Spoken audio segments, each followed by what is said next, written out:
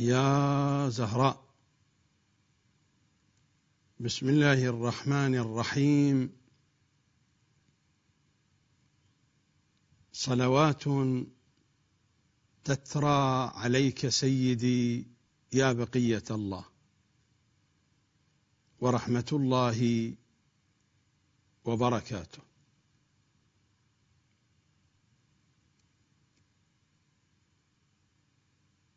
شيعي أنا،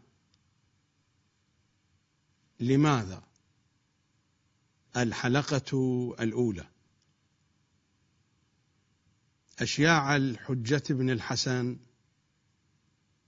صلوات الله عليه،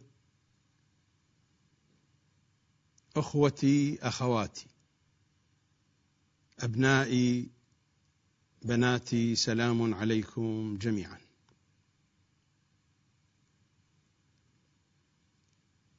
الذي حداني لتقديم هذا البرنامج هو لقاءاتي المتكررة أو الاتصالات التليفونية مع إخوتي وأخواتي وأبنائي وبناتي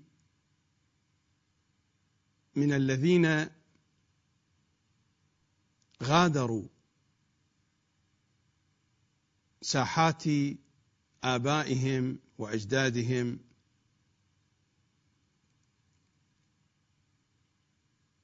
ساحات الجفاء والقطيعة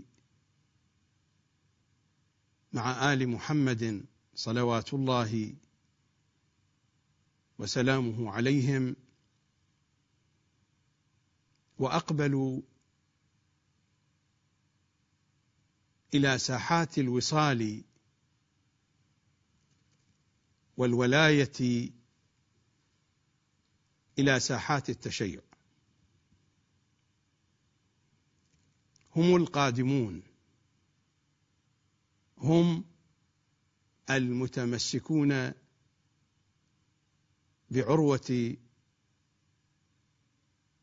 صاحب الأمر صلوات الله وسلامه عليه. لقاءات لي مباشرة معهم أو تواصل تليفوني يحدثونني عن همومهم، عن اهتماماتهم، والحديث ذو شجون كما يقال. وبالمناسبة، معنى أن الحديث ذو شجون أنه ذو أغصان، فالشجون هي الأغصان، جمع لشجن، والشجن هو الغصن. فحديث ذو شجون حديث ذو أغصان، أي تتفرع موضوعاته. والغصن تخرج منه أغصان صغيرة، ومن كل غصن تتدلى أوراق، ثمار، أزهار، وهكذا. فيقال للحديث إذا تشعب فإنه حديث ذو شجون. حديثهم حديث ذو شجون. يفرض هذه الحقيقة واقعهم السابق وواقعهم الجديد. لا أريد أن أشرق وأغرب في حديثي،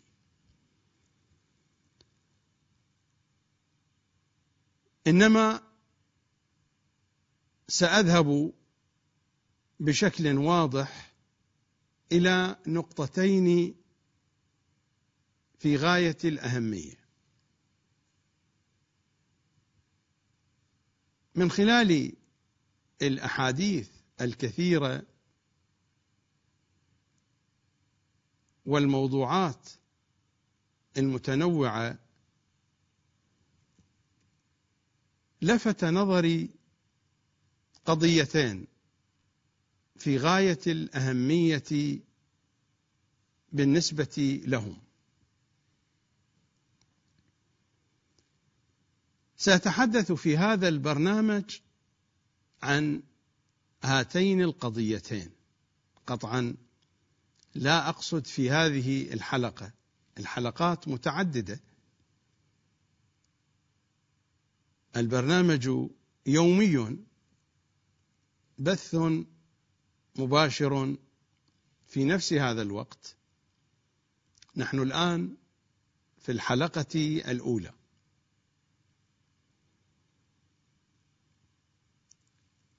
تتوقف حلقات هذا البرنامج حين ينتهي الحديث عن هاتين النقطتين. النقطتان المهمتان هما: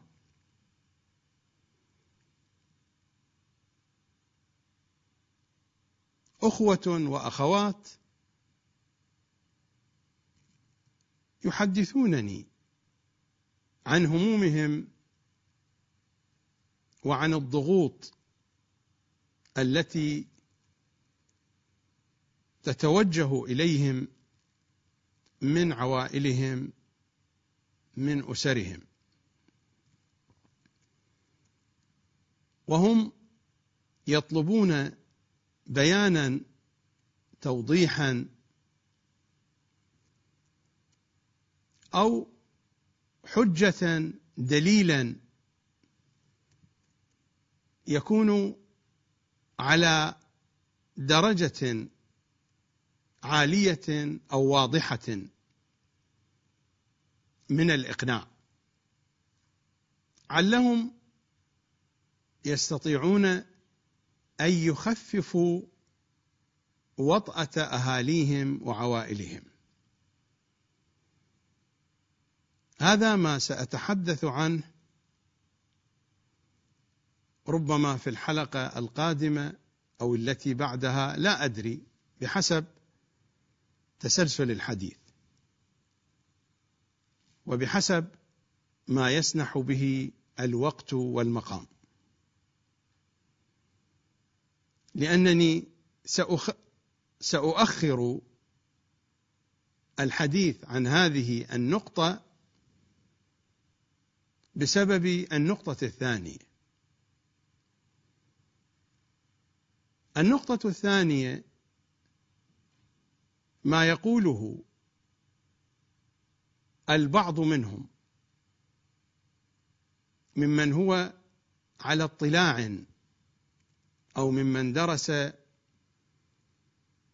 العلم الديني وفقا لما كان عليه، وفقا للمدارس الدينية السنية. يقولون بأننا هجرنا ذلك المنهج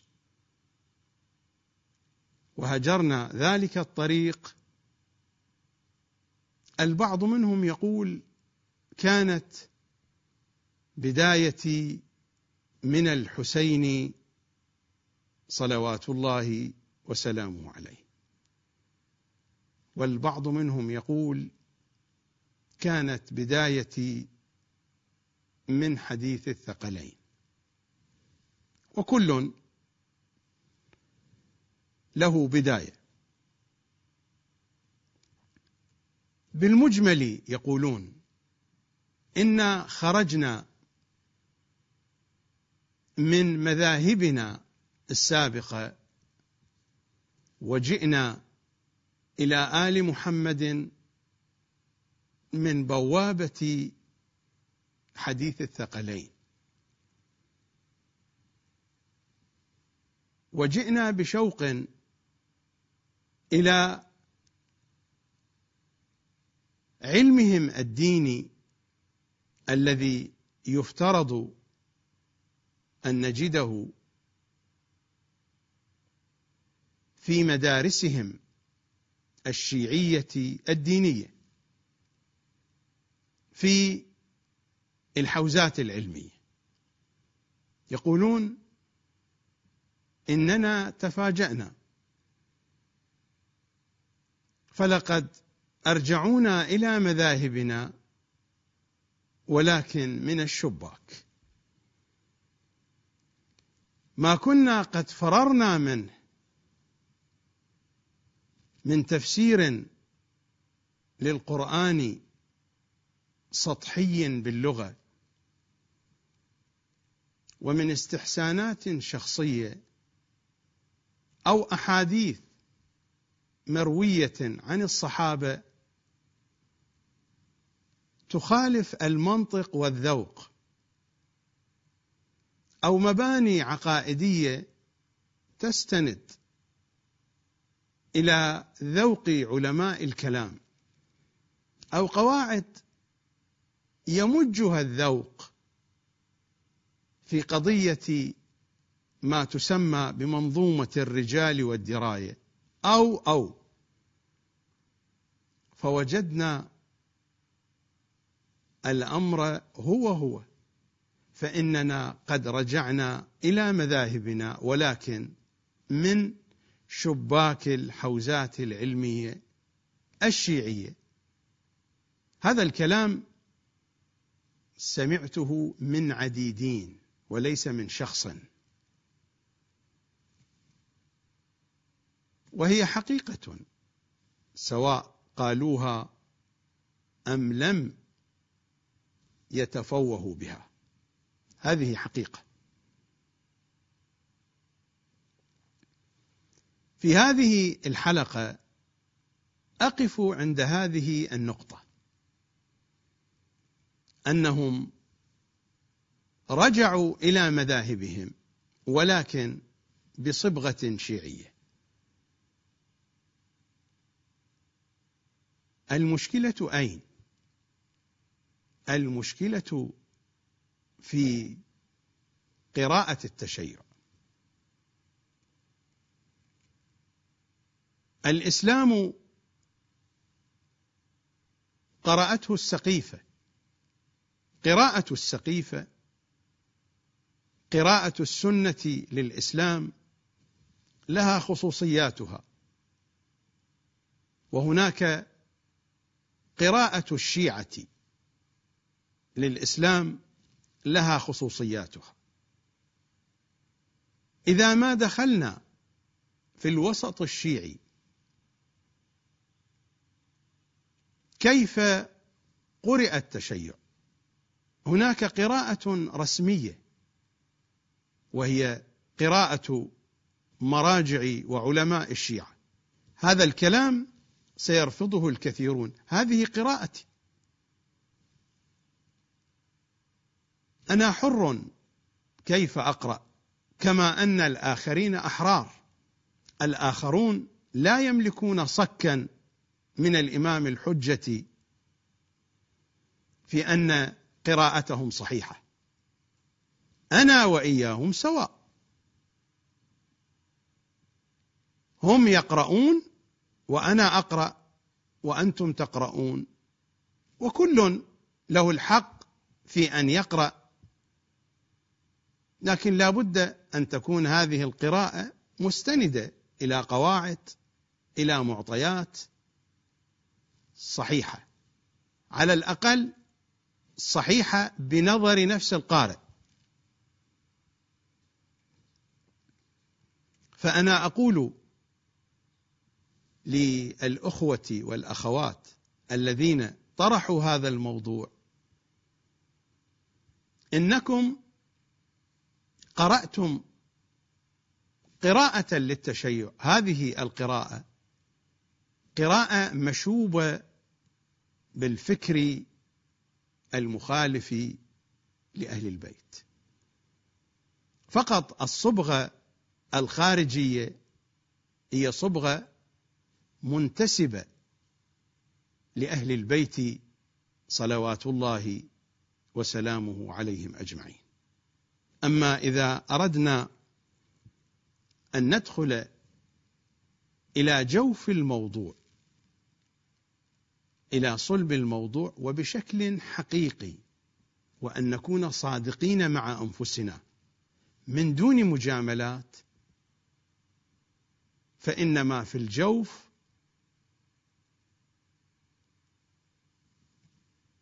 مخالف لهم صلوات الله وسلامه عليهم أجمعين.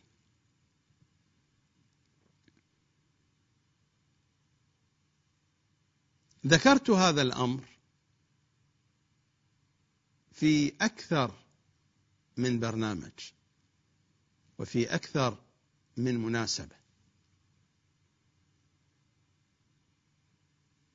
أصول الدين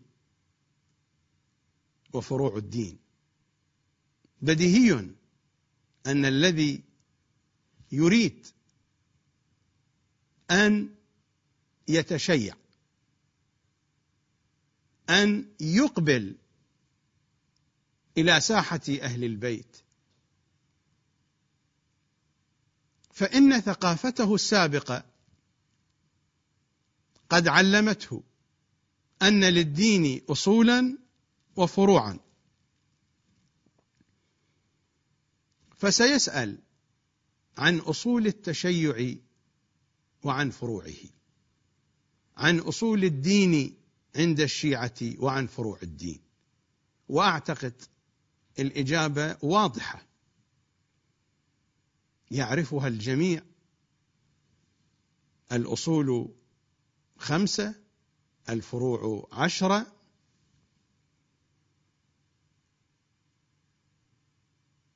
وهذه الأصول والفروع، هذا التنظير وهذا التقسيم لا علاقة لأهل البيت به. فإذا كانت البداية بداية بعيدة عن أهل البيت، فهذه البداية ستقود إلى نهاية هي بشكل طبيعي بعيدة عن أهل البيت، لأن النتائج كما يقولون تتبع المقدمات. حينما تكون المقدمات مقدمات غير واضحة غير صحيحة، النتائج ستكون كذلك. إننا لا نملك آية من آيات الكتاب الكريم بحسب تأويلهم صلوات الله عليهم، ولا نملك حديثا واحدا عنهم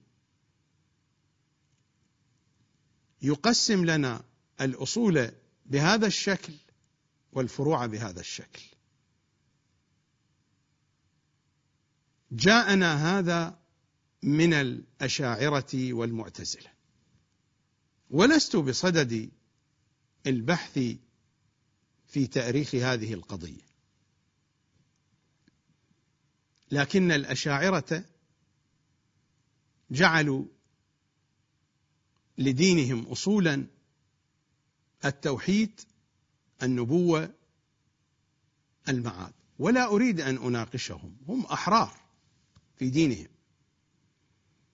فجاء المعتزلة فأضافوا إلى ذلك أصلا رابعا: العدل. فجاء علماء الشيعة في عصر الغيبة الكبرى، ليس في زمان الأئمة، هذا الكلام لم يكن موجودا في زمان الأئمة. في عصر الغيبة الكبرى نظر علماء الشيعة فأضافوا إلى أصول الأشاعرة والمعتزلة أصل الإمامة. وصار علم الكلام الذي يرفضه أهل البيت،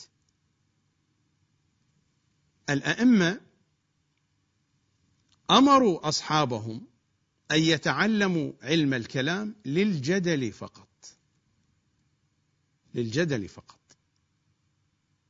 لذلك الأئمة يقولون بأن أصحاب الكلام على ضلال، فإنهم يقولون هذا ينقاد وهذا لا ينقاد، وهذا ينساق وهذا لا ينساق، أي أنهم أنشأوا قواعد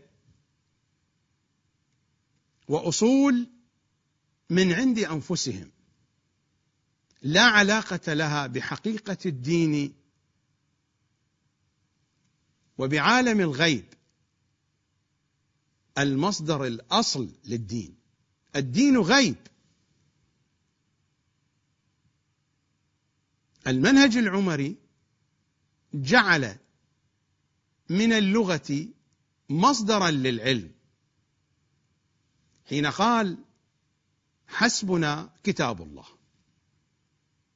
فتحولت اللغة إلى مصدر من مصادر العلم.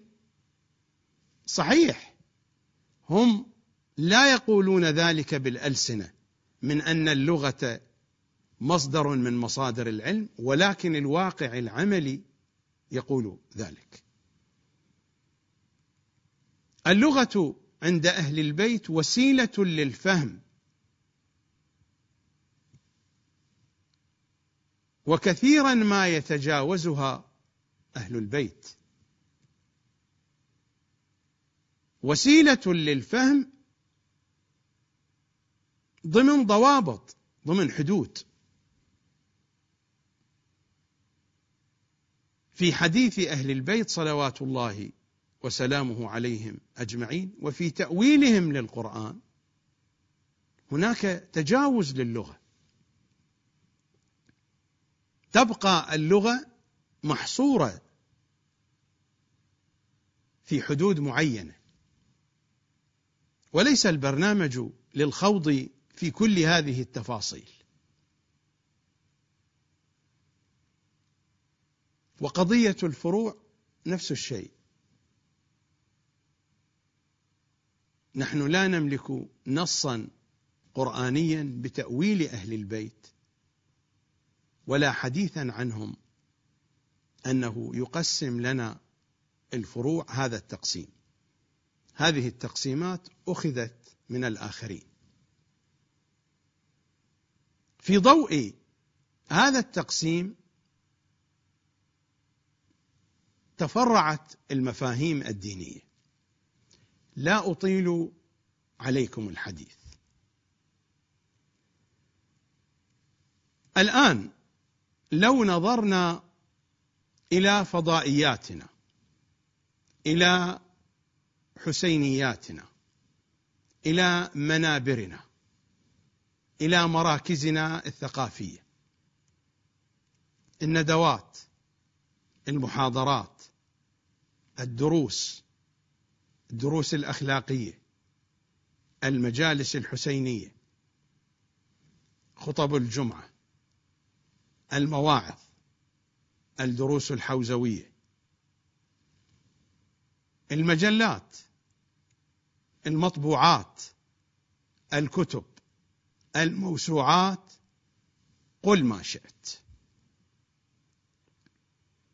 وسائل التعليم والتبليغ والإرشاد والإعلام، كل هذه القنوات والوسائل والأسباب والطرائق، لو نظرنا إليها سنجد أن هذه الوسائل إما أن تركز على الأحكام الشرعية والفتاوى، الالتزام بالفتوى، الالتزام بالرسالة العملية، قضية التقليد والرجوع إلى مرجع التقليد، بحيث يتحول الدين إلى مجموعة فتاوى في رسالة عملية، وبحمد الله يقرأها الناس ولا يفهمونها. يتحول الدين إلى هذا العنوان، التركيز دائما على الفتاوى، الرسالة العملية، التقليد، مرجع التقليد. هذا المنهج ما هو بمنهج أهل البيت، هذا منهج أبي حنيفة والشافعي بشكل واضح، ومن أراد أن يدقق ويراجع سيجد هذه القضية واضحة. إذا أردنا أن نرجع إلى روايات وأحاديث أهل البيت لفهم التشيع، التشيع شيء آخر. الفتاوى والأحكام والرسالة العملية والتقليد ومرجع التقليد، كل هذا يشكل جزءا في حاشية التشيع، وليس التشيع هو هذا. وتجد جهات أخرى تصور الدين بالأذكار، الأوراد، النوافل، التوبة، الدعاء، البكاء على الذنوب، المحاسبة، المراقبة، هذا الجو، التأكيد على هذه المطالب، البعد الأخلاقي التربوي النفسي. فيتحول التشيع إلى هذه الصورة.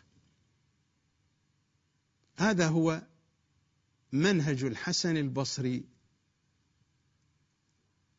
وسفيان الثوري وأضرابهما، ما هو بمنهج أهل البيت. هذه المطالب هي جزء في حاشية التشيع. وتجد اتجاها آخر يذكر هذه الأمور، الفتاوى والمسائل الأخلاقية التربوية، ويذكر صاحب الأمر بنفس المستوى أو أقل. وهذا منهج شيطاني واضح. هذا المنهج منهج شيطاني، هذه العوبة. أنا لا أتهم أصحاب هذه المناهج، أنا أصف هذه المناهج. ربما أصحاب هذه المناهج نواياهم سليمة، ولكنهم يجهلون الحقائق بسبب الشحن الثقافي البعيد عن أهل البيت، وبسبب قلة الاطلاع على حديث أهل البيت. حتى لو كانت عمائم كبيرة، حتى لو وصفوا بأعلى الألقاب في الساحة الشيعية، الألقاب لا تؤثر شيئا في حقيقة الأمر. نذهب إلى فاصل وأعود إليكم بعد ذلك.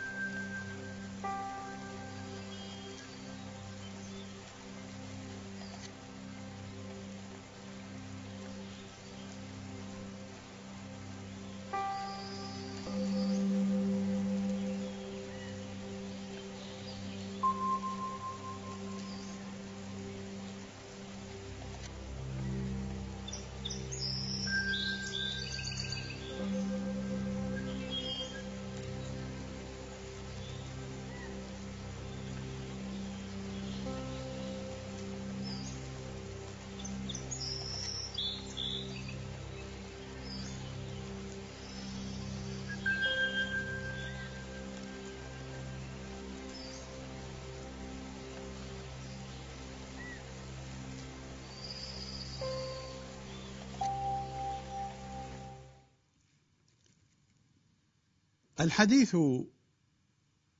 في غاية الأهمية وفي نفس الوقت في غاية الخطورة،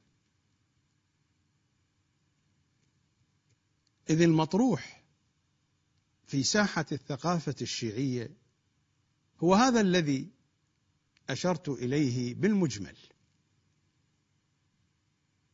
التشيع إما هو مجموعة من الفتاوى أو مجموعة من التعليمات الروحية والمعنوية أو خبط وخلط ما بين الفتاوى والتعليمات الروحية والأذكار والأوراد، واهتمام جزئي بإمام زماننا صلوات الله وسلامه عليه.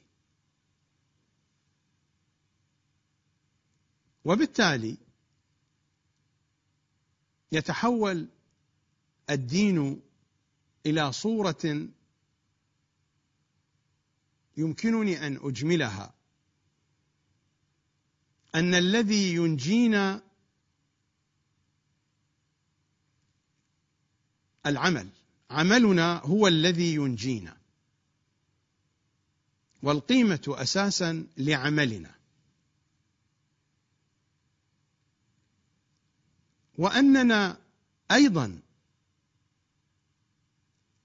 لنا فضل على أئمتنا، على نبينا وأئمتنا، فحين نصلي عليهم إنهم يزدادون رتبة. أي دين هذا؟ هل هذا دين علي وآل علي؟ والله ما هو بدين علي وآل علي. إذا رجعنا إلى رواياتهم وإلى أحاديثهم وإلى كلماتهم، هذا الدين ما هو بدين علي وآل علي، هذا شيء آخر، قراءة أخرى. كل هذا بدايته من أصول الدين، من فروع الدين.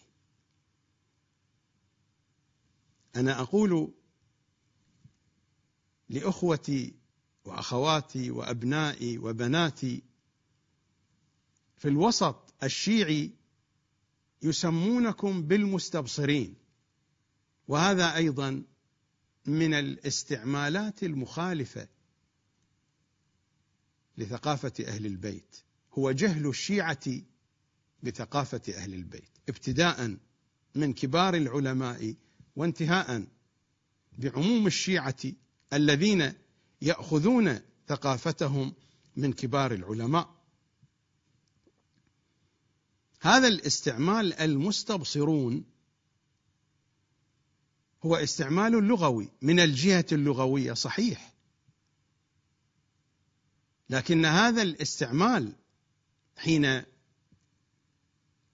يستعمله الشيعة فيطلقونه على القادمين إلى ساحة أهل البيت، إلى ساحة الولاء، يطلقونه على المهتدين إلى سفينة النجاة،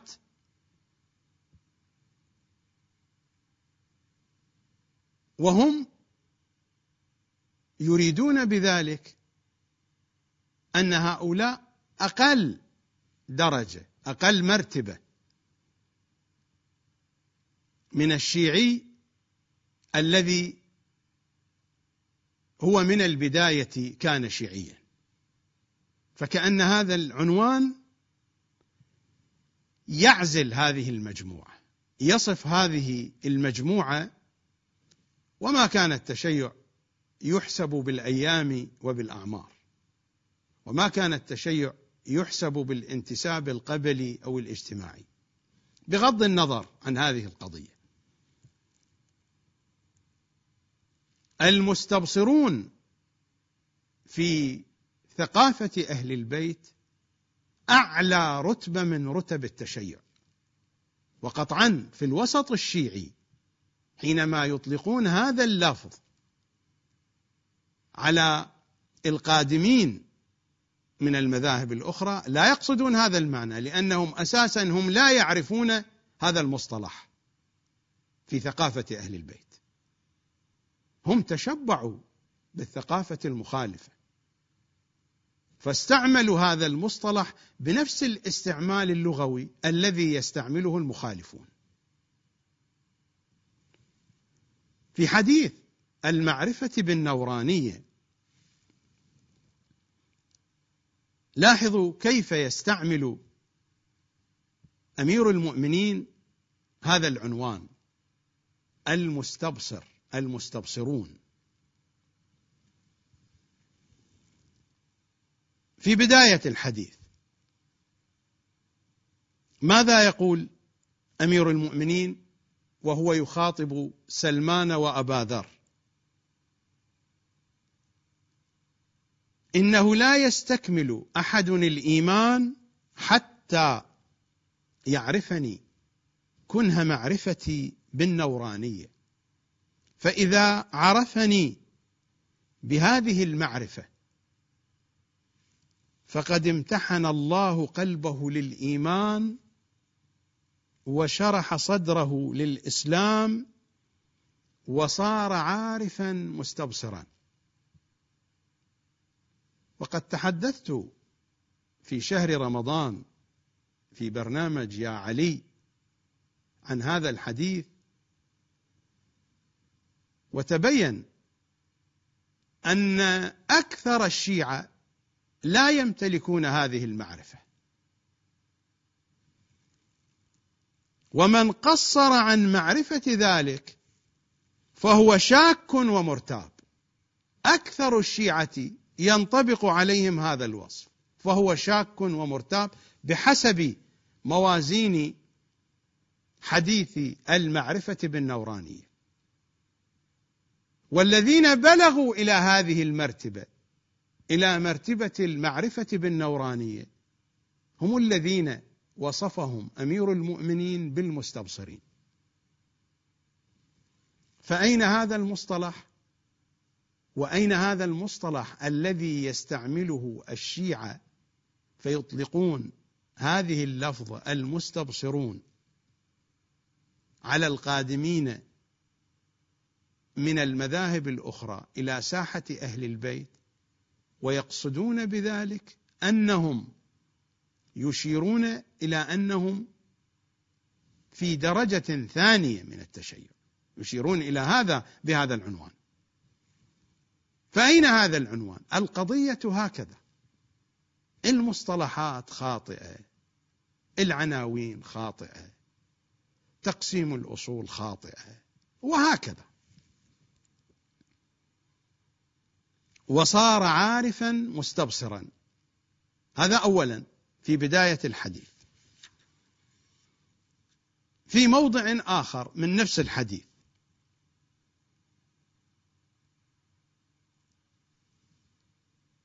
حين يشير إلى الآية: واستعينوا بالصبر والصلاة وإنها لكبيرة إلا على الخاشعين.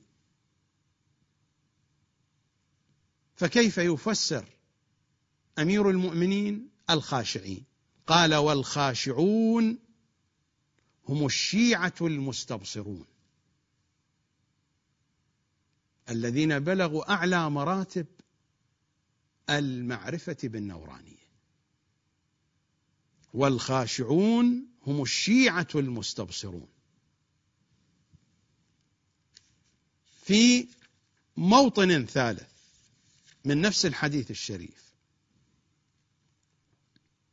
يقول: من آمن بما قلت وصدق بما بينت وفسرت وشرحت وأوضحت ونورت وبرهنت فهو مؤمن ممتحن امتحن الله قلبه للإيمان وشرح صدره للإسلام وهو عارف مستبصر قد انتهى وبلغ وكمل.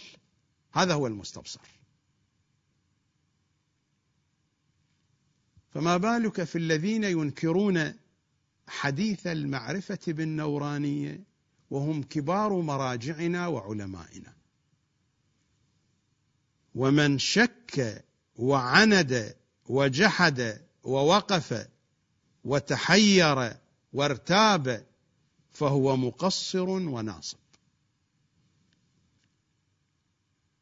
في موطن رابع من نفس حديث المعرفة بالنورانية: يا سلمان ويا جندب. هذا في آخر الحديث: فهذه معرفتي بالنورانية فتمسك بها راشدا، فإنه لا يبلغ أحد من شيعتنا حد الاستبصار. لا يبلغ أحد من شيعتنا حد الاستبصار، وهو أعلى حد، حتى يعرفني بالنورانية، فإذا عرفني بها كان مستبصرا بالغا كاملا قد خاض بحرا من العلم وارتقى درجة من الفضل واطلع على سر من سر الله ومكنون خزائنه. هذا هو الاستبصار في مصطلحات أهل البيت. لا يوجد في الشيعة أحد قد بلغ هذه المنزلة. هذه منزلة عالية.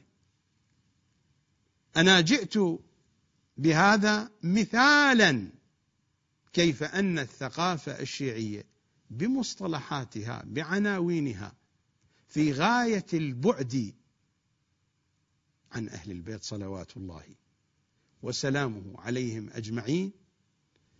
كل ما يقال مصبوغ بصبغة، إذا دخلت إلى جوفه ستجد أن الموجود في الجوف في غاية البعد عنهم صلوات الله وسلامه عليهم أجمعين.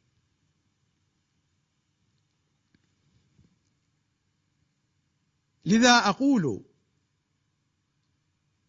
لإخوتي وأخواتي وأبنائي وبناتي ممن قدموا إلى ساحة أهل البيت: الدين عند أهل البيت إذا سألتم عن أصوله وفروعه، الدين له أصل واحد فقط. أصل واحد هو إمام زمانكم، هو هذا أصل الدين وفرعه، وانتهينا. وما بقي هو من شؤوناته. الدين هو هذا عند أهل البيت. أنا لا أتحدث عن الأشاعرة والمعتزلة، ولا أتحدث عن قراءة علماء الشيعة، لا شأن لي بها. أنا أتحدث عن كلام أهل البيت، وكلام أهل البيت هو القرآن بتأويلهم وحديثهم صلوات الله وسلامه عليهم أجمعين. جولة سريعة في آيات الكتاب الكريم. أمثلة ونماذج فقط، ولن أطيل الوقوف عندها، الوقت لا يكفي. في سورة الفاتحة، أول سورة في الكتاب الكريم،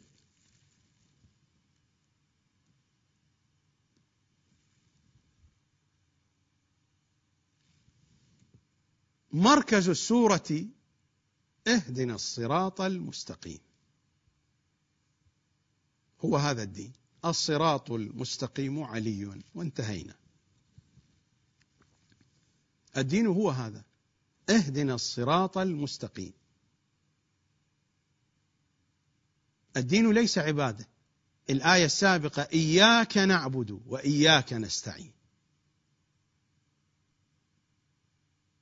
هذه فروع، سمها فروع، سنأتي على الفروع. إياك نعبد وإياك نستعين، لو كانت هذه الفروع هي الهداية لما طلب القارئ الهداية. إياك نعبد وإياك نستعين، اهدنا الصراط المستقيم. الصراط المستقيم علي، وانتهينا. في سورة الأنفال في الآية 24: يا أيها الذين آمنوا، ماذا يراد منهم؟ يا أيها الذين آمنوا استجيبوا لله وللرسول إذا دعاكم لما يحييكم، يعني أنتم موتى.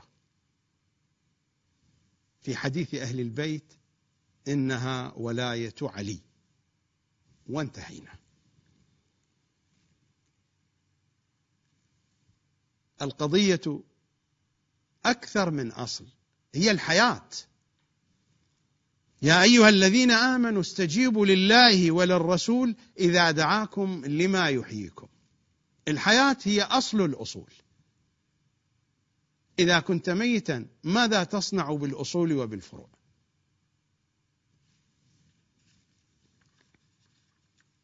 في سورة إبراهيم في الآية 27: يثبت الله الذين آمنوا بالقول الثابت في الحياة الدنيا وفي الآخرة. قول واحد يثبت به دين الإنسان في الدنيا، ولاية علي في رواياتهم. القول الثابت ولاية علي. يثبت الله الذين آمنوا بالقول الثابت في الحياة الدنيا وفي الآخرة، ويضل الله الظالمين ويفعل الله ما يشاء. القول الثابت ولاية علي، ولاية الحجة بن الحسن. في سورة الكهف في الآية 44: هنالك الولاية لله الحق، هو خير ثوابا وخير عقبا. ولاية علي في رواياتهم، في أحاديثهم، قرآنهم وهم يفسرونه.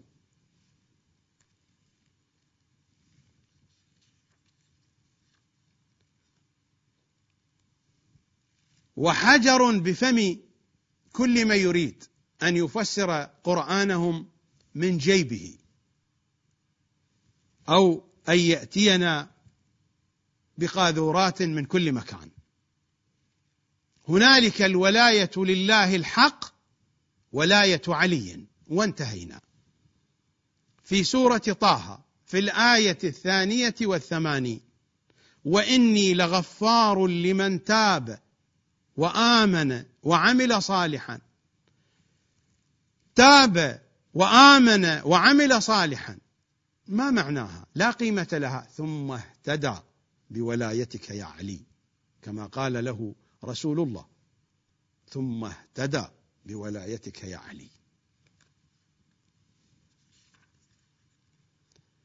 في سورة الحج في الآية 24: وهدوا إلى الطيب من القول، ولاية علي. وهدوا إلى صراط الحميد، ولاية علي. هي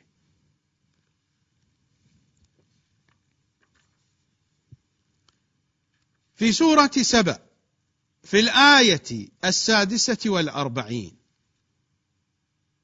قل إنما أعظكم بواحدة، ولاية علي. في رواياتهم قضية واحدة: قل إنما أعظكم بواحدة. استجيبوا لله وللرسول إذا دعاكم لما يحييكم. هي هذه الواحدة. قل إنما أعظكم بواحدة، ولاية علي، ولاية الحجة بن الحسن. الدين له أصل واحد، هو هذا، ولا يوجد شيء آخر. الأصول الأخرى جاءتنا من الأشاعرة والمعتزلة. في سورة الصافات في الآية 24: وقفوهم إنهم مسؤولون. عن أي شيء سوف يسألون؟ في أحاديثهم عن ولاية علي، عن الأصل فقط. ونحن نسأل عن ولاية الحجة بن الحسن. كل أمة تسأل عن إمامها. وقفوهم إنهم مسؤولون. السؤال عن ماذا؟ عن ولاية الحجة بن الحسن، عن أصل الدين، وانتهينا.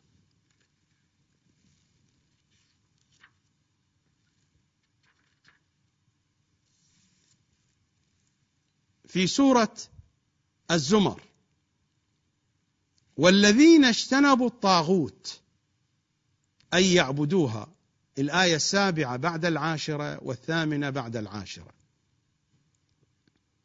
والذين اجتنبوا الطاغوت أن يعبدوها وأنابوا إلى الله.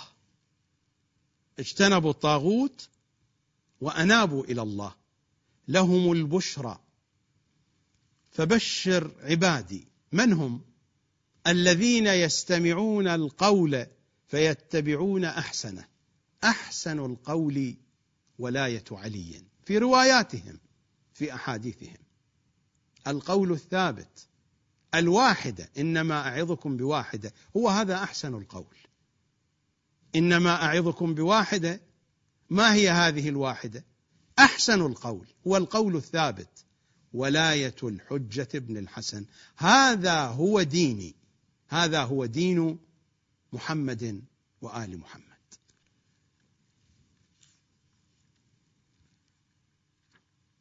في سورة الشورى: ذلك الذي يبشر الله عباده. البشرى السابقة التي أشير إليها. ذلك الذي يبشر الله عباده الذين آمنوا وعملوا الصالحات قل لا أسألكم عليه أجرا إلا المودة في القربى ومن يقترف حسنة نزد له فيها حسنا. من يقترف حسنة التسليم لهم. الأجر المودة، وما فوق الأجر هو التسليم. هذا في رواياتهم، في أحاديثهم. هذا ليس من جيبي ولا من كتب المخالفين، هذه رواياتهم وأحاديثهم، وهذا هو قرآنهم. ولو تتبعت معكم كل آيات الكتاب بحسب ما جاء في رواياتهم الشريفة، فإن الكتاب من أوله إلى آخره يصدع قائلا بأن الدين له أصل واحد هو الإمام، وانتهينا. هذا هو تمام حديثهم، تمام رواياتهم. إذا وجدتم شيئا في تفاسير علمائنا غير هذا فوالله قد أخذوه من المخالفين. وما جاء في كتب علمائنا في كتب علم الكلام مأخوذ من المخالفين. هذا هو منهج أهل البيت، هذا هو دينهم. يرفضه الآخرون أحرار، كما أني أرفض منهج الآخرين، الآخرون يرفضون منهجي. لن أحاسب عنهم ولن يحاسبوا عني في يوم القيامة. وأنتم أيضا لن تحاسبوا عني ولن أحاسب عنكم، أعني الذين أخاطبهم. أنتم أحرار أيضا. كونوا أحرارا، كونوا أحرارا في فكركم. ابحثوا عن الحقيقة. الحقيقة دائما مع الحجة بن الحسن صلوات الله وسلامه عليه. في وسائل الشيعة على سبيل المثال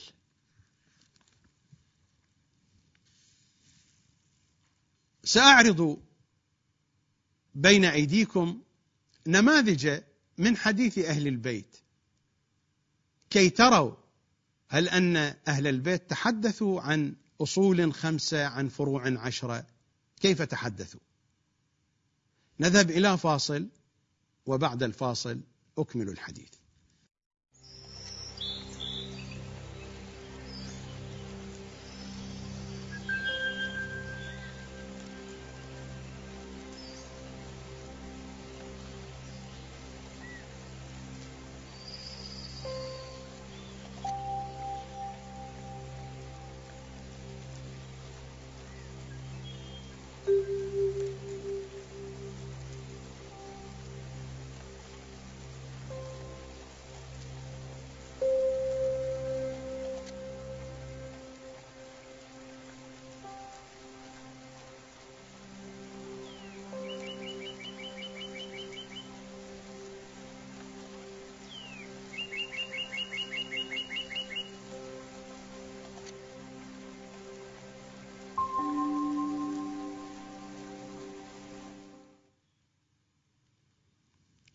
الرواية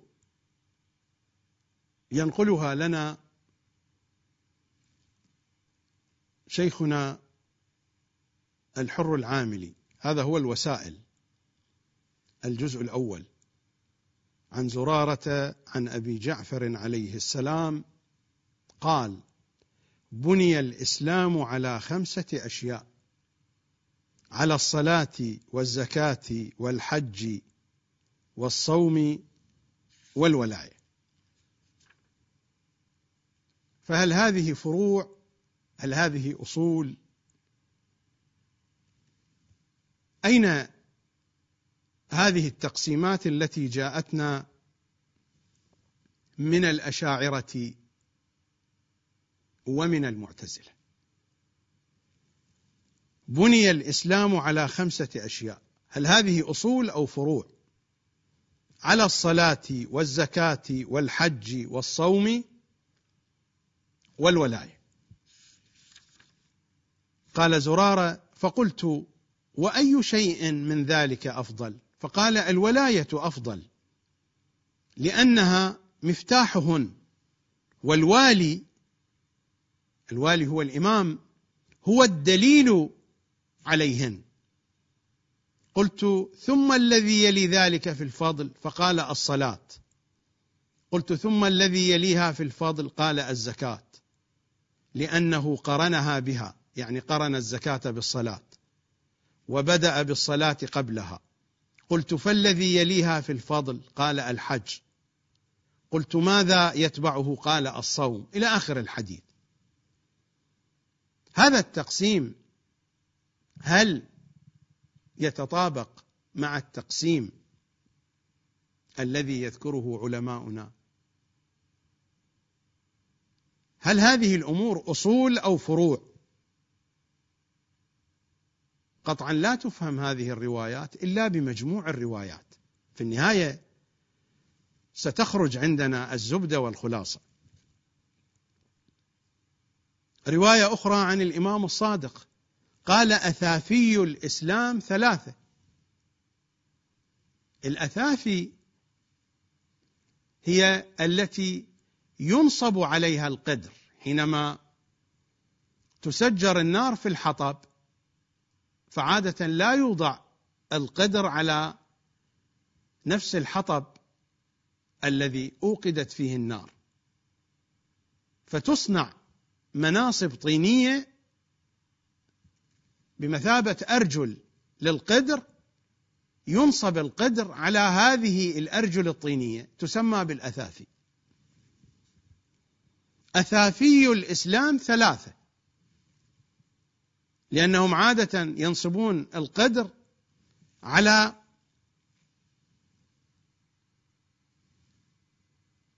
ثلاث أثافي. أثافي الإسلام 3: الصلاة والزكاة والولاية، لا تصح واحدة منها إلا بصاحبتها.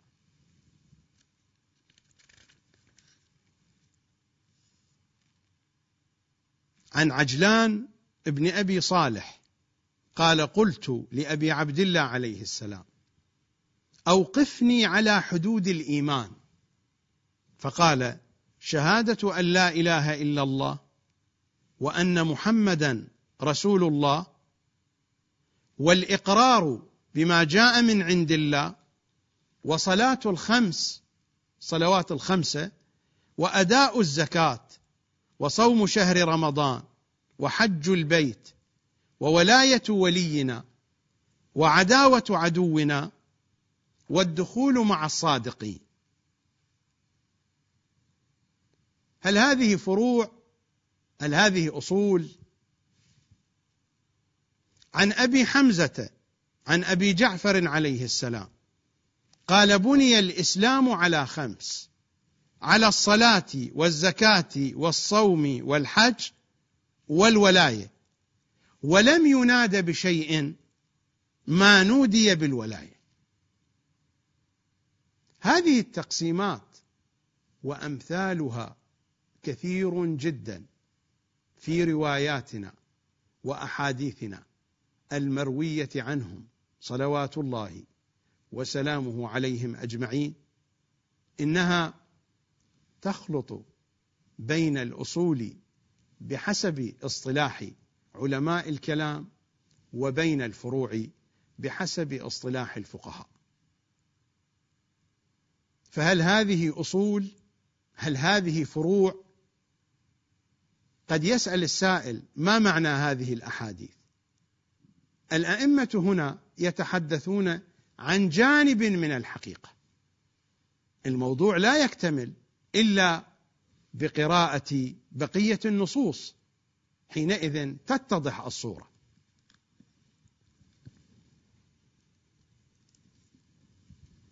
إذا ما ذهبنا إلى الكافي، وهذا هو الكافي بين يدي،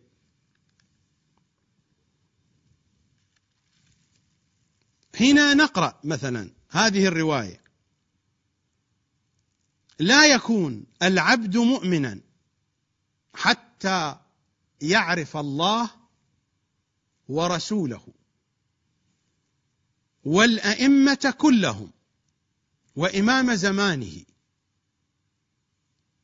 ويرد إليه ويسلم له.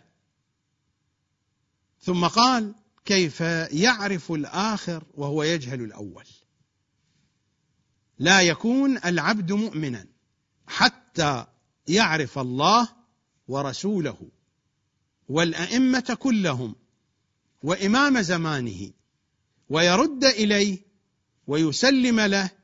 ثم قال: كيف يعرف الآخر وهو يجهل الأول؟ مثل هذه الروايات أيضا وردت بكثرة. نحن نقرأ الروايات ونتتبع المضامين حتى تتضح الصورة. في الحديث الرضوي في معرفة الإمام المعصوم، ماذا قال إمامنا الرضا؟ إن الإمامة، الرواية في الكافي الشريف: إن الإمامة أس الإسلام النامي. إن الإمامة أس الإسلام النامي وفرعه السامي. هذه هي الإمامة، هي الأس، هي الأصل وهي الفرع.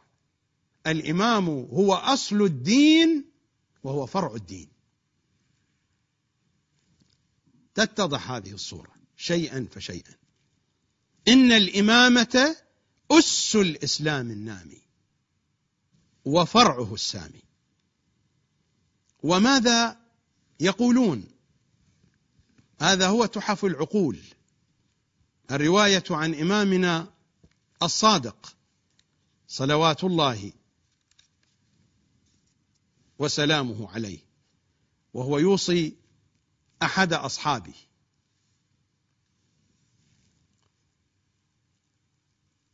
يا ابن جندب،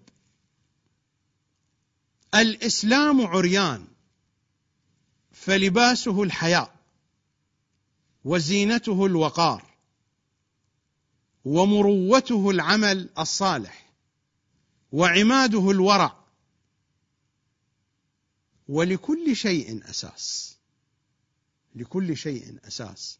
وأساس الإسلام حبنا أهل البيت. هذا هو الأساس، وأساس الإسلام حبنا أهل البيت.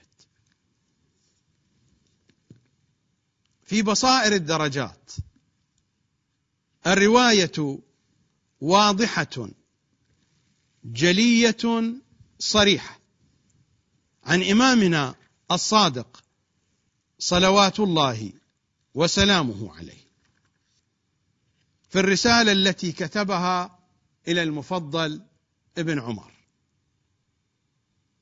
ثم إني أخبرك أن الدين وأصل الدين هو رجل، وانتهينا.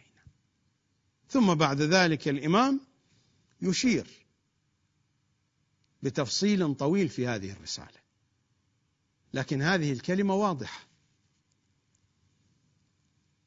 ثم إني أخبرك أن الدين وأصل الدين هو رجل، وذلك الرجل هو اليقين، وهو الإيمان، وهو إمام أمته وأهل زمانه، فمن عرفه عرف الله، ومن أنكره أنكر الله ودينه، ومن جهله جهل الله ودينه وحدوده وشرائعه.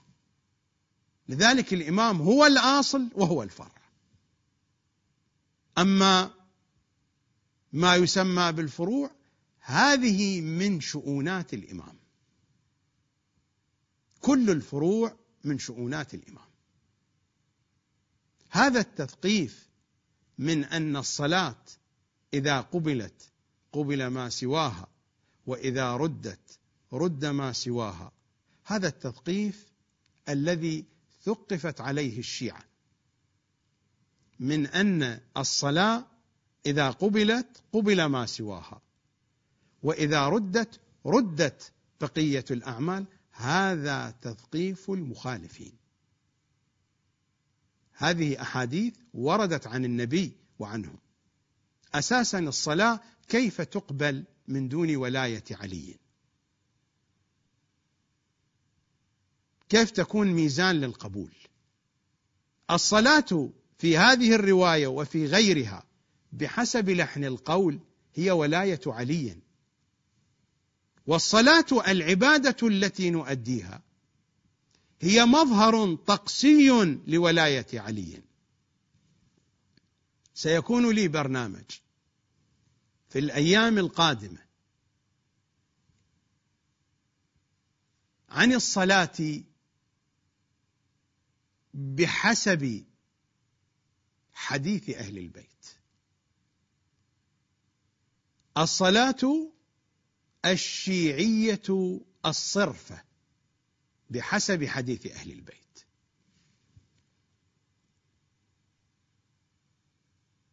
إن الدين وأصل الدين هو رجل، هو إمام زماننا صلوات الله وسلامه عليه.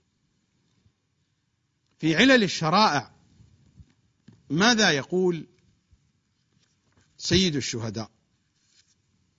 إمامنا الصادق يحدثنا عن سيد الشهداء: خرج الحسين على أصحابه فقال: أيها الناس، إن الله عز وجل ما خلق العباد إلا ليعرفوا، فإذا عرفوا وعبدوه استغنوا بعبادته عن عبادة ما سواه. فقال له رجل: يا ابن رسول الله، بأبي أنت وأمي، فما معرفة الله؟ قال: معرفته في كل زمان معرفة إمامهم الذي تجب عليهم طاعته. معرفة الله هي معرفة إمام زماننا صلوات الله وسلامه عليهم أجمعين. نذهب إلى فاصل ونعود لإكمال الحديث.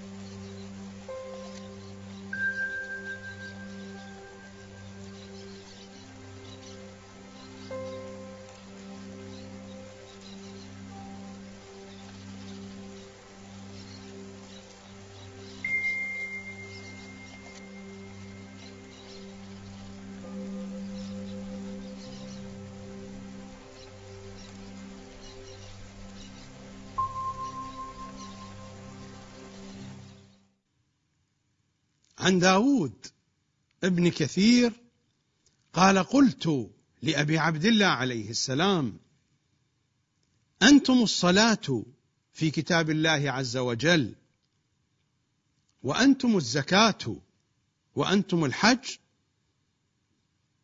فقال: يا داود، نحن الصلاة في كتاب الله عز وجل، ونحن الزكاة، ونحن الصيام، ونحن الحج، ونحن الشهر الحرام، ونحن البلد الحرام، ونحن كعبة الله، ونحن قبلة الله، ونحن وجه الله.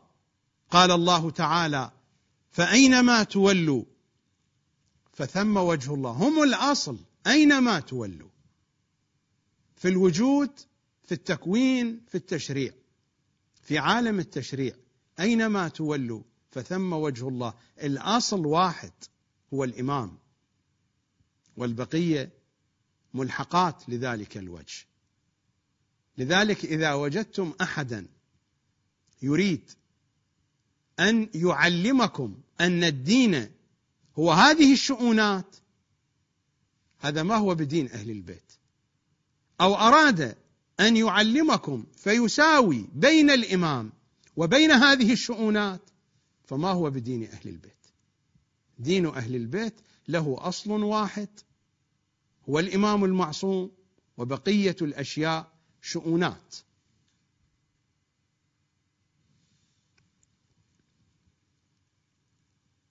ونحن وجه الله. قال الله تعالى: فأينما تولوا فثم وجه الله، ونحن الآيات، ونحن البينات، إلى آخر الكلام.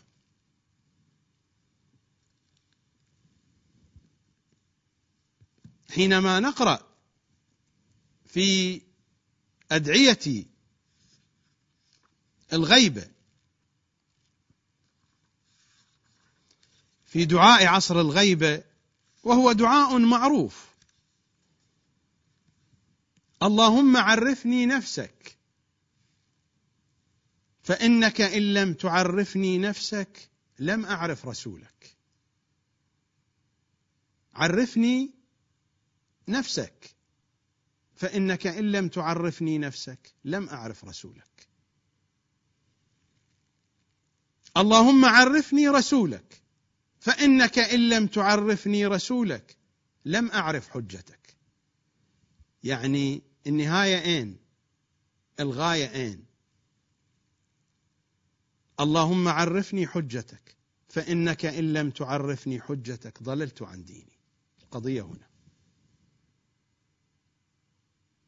الدعاء ما قال اللهم عرفني نفسك، فإنك إن لم تعرفني نفسك ضللت عن ديني، وإنما تلك المعرفة قادت إلى معرفة: لم أعرف رسولك.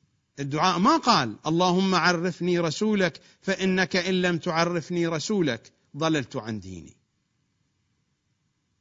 لم أعرف حجتك إن لم تعرفني رسولك. اللهم عرفني حجتك، فإنك إن لم تعرفني حجتك ضللت عن ديني. اللهم لا تمتني ميتة جاهلية، ولا تزغ قلبي بعد إذ هديتني. ثم اهتدى كما مر علينا، وإني لغفار لمن تاب وآمن وعمل صالحا ثم اهتدى، لأن الهداية مع الإمام صلوات الله وسلامه عليه، هو أصل الأصول. أصل ديننا إمامنا صلوات الله وسلامه عليه، وفروع ديننا هي من شؤونات إمامنا. الإمامة أس الإسلام وفرع الإسلام.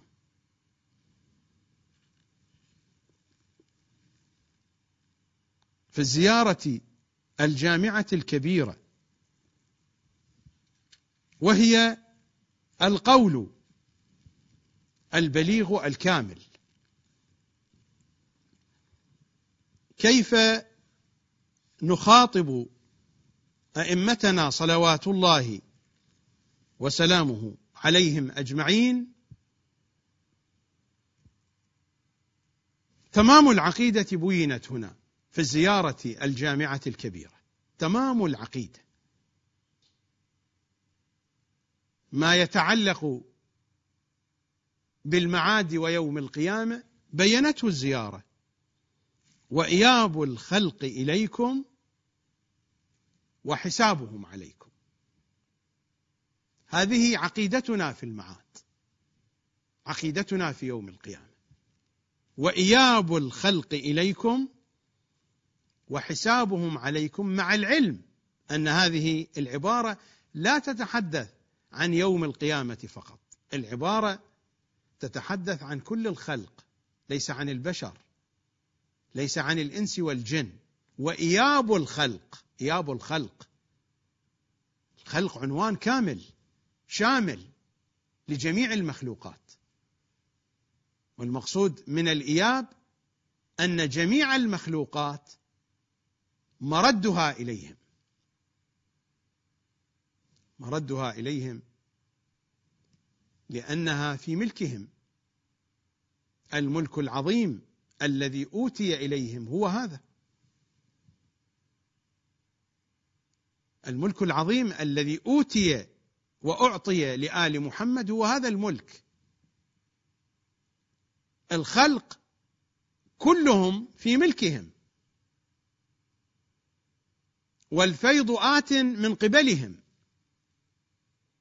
والحساب ليس مقصودا من الحساب هنا ما يحاسب به الناس في يوم القيامة، فذلك جزء من هذا الحساب.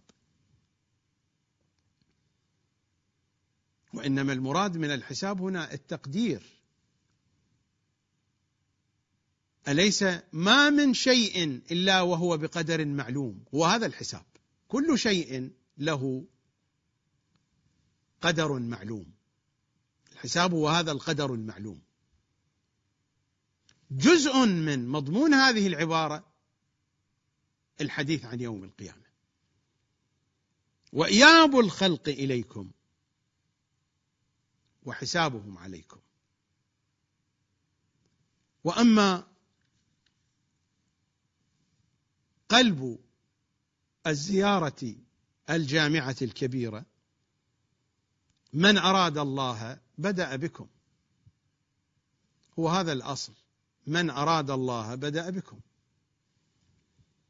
ومن وحده قبل عنكم. التوحيد هو أنتم أيضا، البداية من أراد الله بدأ بكم، البداية منكم. ومن وحده، التوحيد هو أيضا في الإمامة، ومن وحده قبل عنكم، ومن قصده توجه إليكم. وهذا معنى أن الدين هو الإمام، الإمام هو أصل الدين وهو فرع الدين. المراد هو فرع الدين، أن كل الشؤونات الدينية هي في حاشية الإمامة، هي في جو الإمامة. أين هذا الفهم؟ وهو أن نتصور أن الإمامة له رئاسة دينية ودنيوية، رجل صالح عالم فاضل وانتهينا. وأننا بهذه الطقوس التي هي طقوس، كما قال إمامنا الباقر والصادق حين يرى الحجيج يطوفون بالبيت، قال إنهم يطوفون بهذه الأحجار والله ما أمروا أن يطوفوا بهذه الأحجار، فإن العرب في الجاهلية كانت تقوم بهذا الأمر أيضا، كانوا يطوفون بهذه الأحجار، إنما أمروا أن يطوفوا بهذه الأحجار وأن يعودوا إلينا، أن يجددوا عهودهم معنا.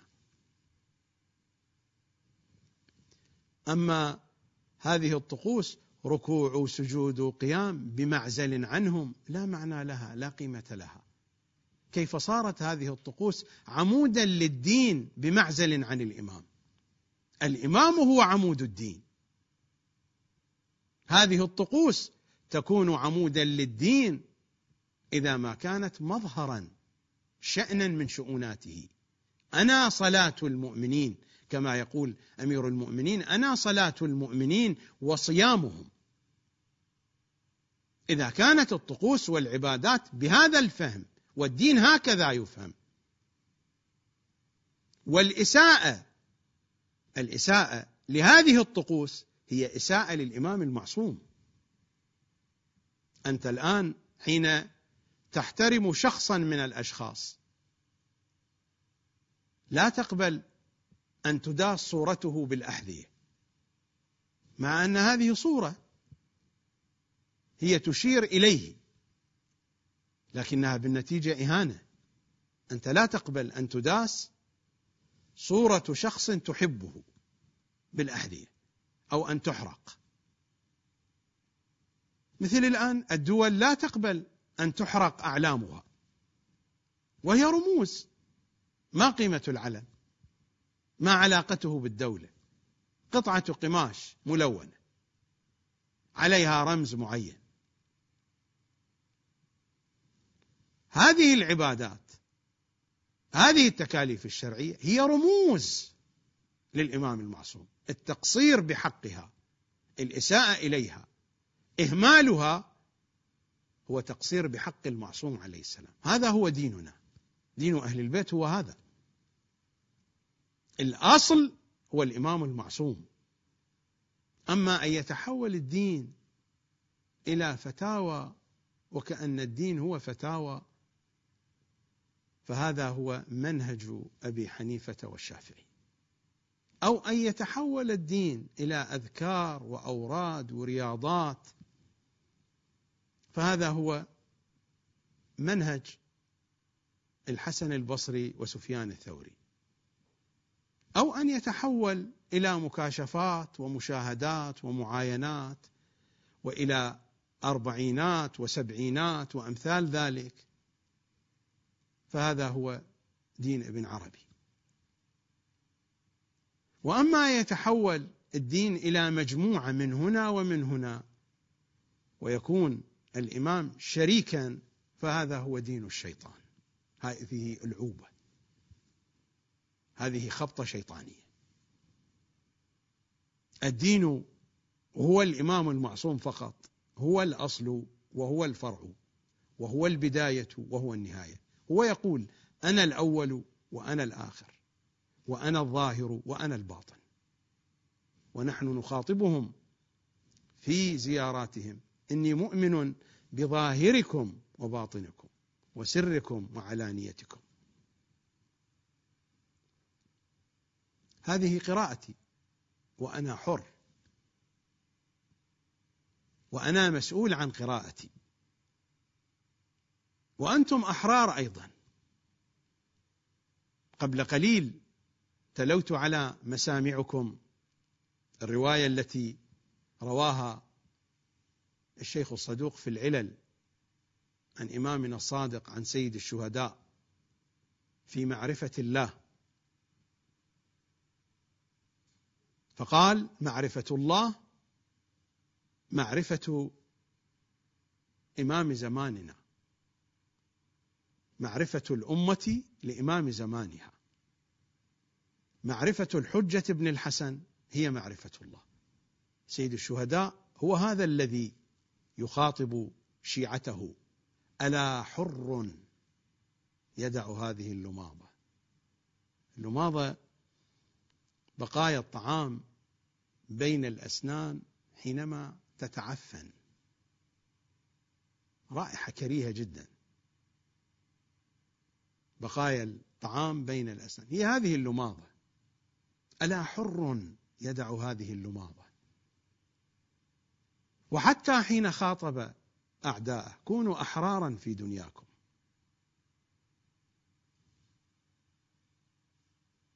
حرية العقل، حرية الفكر هي التي تقود إلى الحقيقة. ألا حر يدع هذه اللماضة، كونوا أحرارا في دنياكم. نحن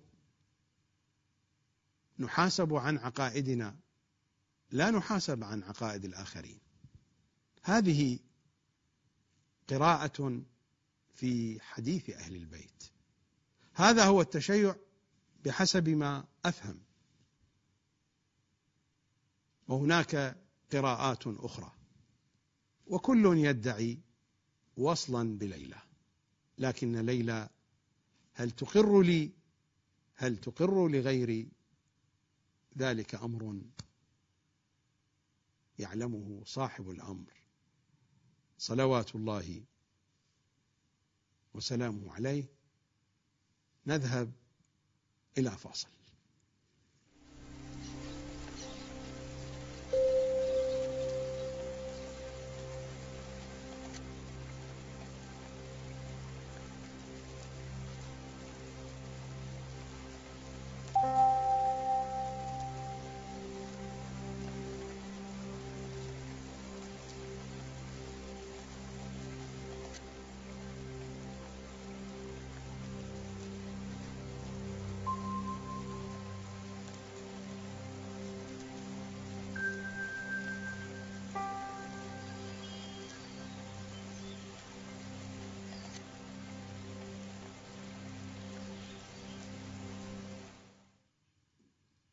أعتقد أنني بينت المطلب ولو بشكل مجمل، لأن هذا المطلب في غاية الأهمية وفي غاية الضرورة. لكن أنتم لاحظتم كان هناك استعراض سريع لنماذج من آيات الكتاب الكريم، ثم استعراض سريع لنماذج من أحاديثهم، كلها تدور حول هذا المضمون: أصل الدين، حقيقة الدين. أصل الدين هو إمامنا، وبقية ما يصطلح عليه بالفروع، هذه الفروع هي شؤونات إمامنا صلوات الله وسلامه عليه. لا أطيل عليكم كثيرا، وفي نفس الوقت لم يبق عندي متسع من الوقت حتى أتناول النقطة الثانية. سأترك النقطة الثانية إلى حلقة يوم غد إن شاء الله تعالى. ولحديثنا هذا بقية، لكن هذه البقية لن تكون في هذا البرنامج، وإنما ستكون في برنامج طويل مفصل عنوانه الكتاب الناطق. لذا ألفت نظر أخوتي وأخواتي وأبنائي وبناتي ممن يهمهم هذا الأمر برنامج الكتاب الناطق برنامج طويل، وبرنامج سيشتمل على عناوين هي أهم العناوين في ساحة الفكر الشيعي. هو جزء ثالث من ملف الكتاب والعترة الذي قدمت منه جزئين على موقع زهرائيون. الجزء الأول تحت عنوان العقل الشيعي، والجزء الثاني تحت عنوان الكتاب الصامت، وبقي جزءان. الجزء الثالث هو الكتاب الناطق، والجزء الرابع وهو الخاتمة.